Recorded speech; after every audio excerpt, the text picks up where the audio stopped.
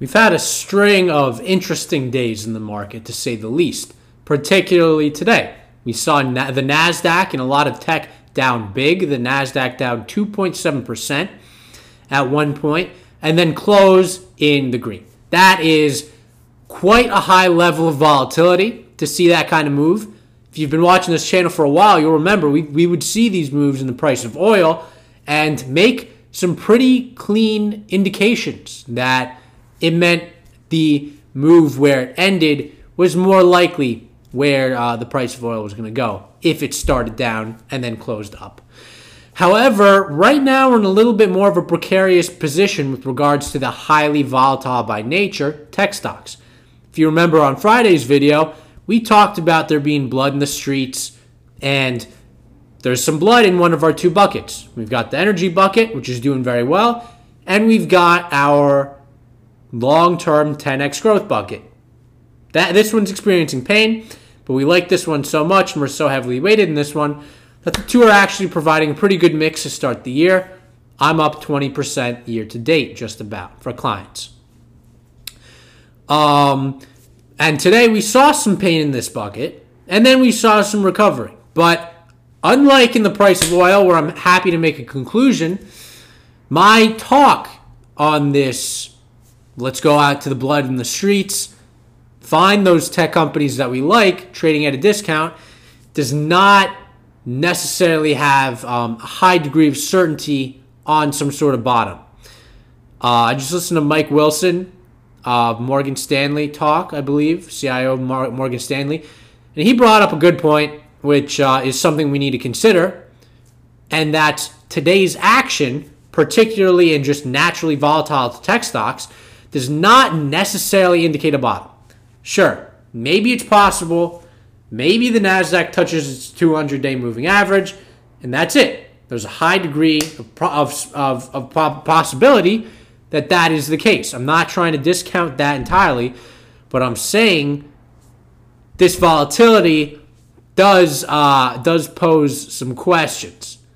So I would be very selective here, and I don't think there's any reason not to be buying. If a 10x name you like is, one, reasonably priced, you have to first do top to bottom analysis. What is the technological trend that's going to have a 10x impact on the world? What are the best companies in that field?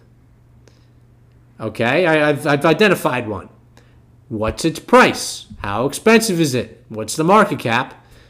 And then make your distinctions from there. And of course, we want it to be down from a 52-week high. That is, the icing on the cake. If all of those stars align, I would say you can deploy capital there. But I would nibble on the way down. Okay? I'm not saying that we're definitely going down. I'm not saying also that we definitely have hit a bottom. I'm saying that there's a high degree of uncertainty. And these tech stocks that aren't really producing earnings and aren't trading relative to earnings at an appropriate valuation that you would, be willing to accept a dividend for X amount of years, etc., are just too tender right now versus energy stocks, which have very predictable cash flows and pay a dividend. Those stocks, I feel much happier to just go in and plow in when they're down. Happy to plow. Over here, with rising rates and high volatility, I'm not happy to plow. Okay? It's not like we didn't break through the 200-day moving average. It's not like we touched it and that was it. We went through it, okay? And I'm not saying it could be the bottom. It could be the local bottom. It's possible. But there's obviously, as I've brought up, there's a lot of reasons to be uncertain. So if you're like me, and I'm just going to share with you me and my clients' positioning, we have plenty of exposure here already, okay? We want to nibble a little bit, but we're not going all in. We're not saying, okay, this is now, we all of a sudden got to increase our weighting here by a substantial margin. What we're doing is we've got a bunch of stuff in bucket one, the energy bucket, the value bucket, and we've realized some gains on some shorter term options that are expiring now. Whether we've had them for a long time or not, they are expiring now. And we're taking some of that cash and deploying some of it here and keeping a little bit in cash. That is what I would do. I'm not ready to, go all in here. I like this area, but it's not screaming yet. It's cheap. A lot of stocks I like are cheap, but it's not screaming. And there's still heightened volatility, rising interest rates, plenty of overcrowding, and plenty of people that, given the wrong situation, will be forced to liquidate. I'm sure that there's a high amount of margin being used in this bucket. Maybe that has brought us to this point and it is now washed out. But my assumption is that that situation, if you give it 1 or 2 more bad days, could get worse. And we could be below the 200-day moving average. And then it's a bit more scary of a situation. I don't think, while I'm saying this, I don't think a crazy type situation is going to happen. I don't think we're going to a new, bubble type situation. The consumer's strong. Credit card spending has been down, which means they're not being strong in spending on lines of credit, even though it's picking up. Still well below pre-pandemic levels, credit card balances.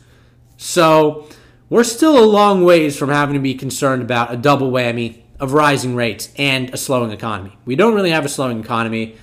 I'm not concerned about the economy yet.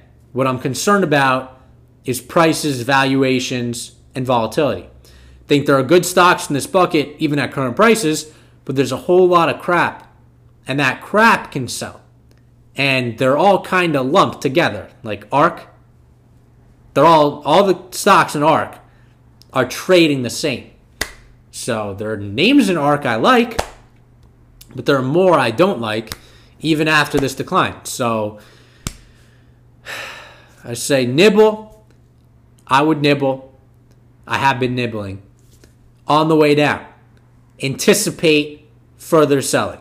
And just brace yourself and just embrace it and be happy you have this bucket that's a little more rock solid. This is the more rock solid, the energy, the banks, the banks, mining companies, this stuff. We really like this stuff. Iron Fist. I'm only selling my options that are expiring now, like January 21st-ish kind of range.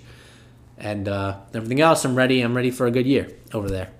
So at least good foreseeable future. We'll see. That's what I on. That's the video for today. So until next time, peace out.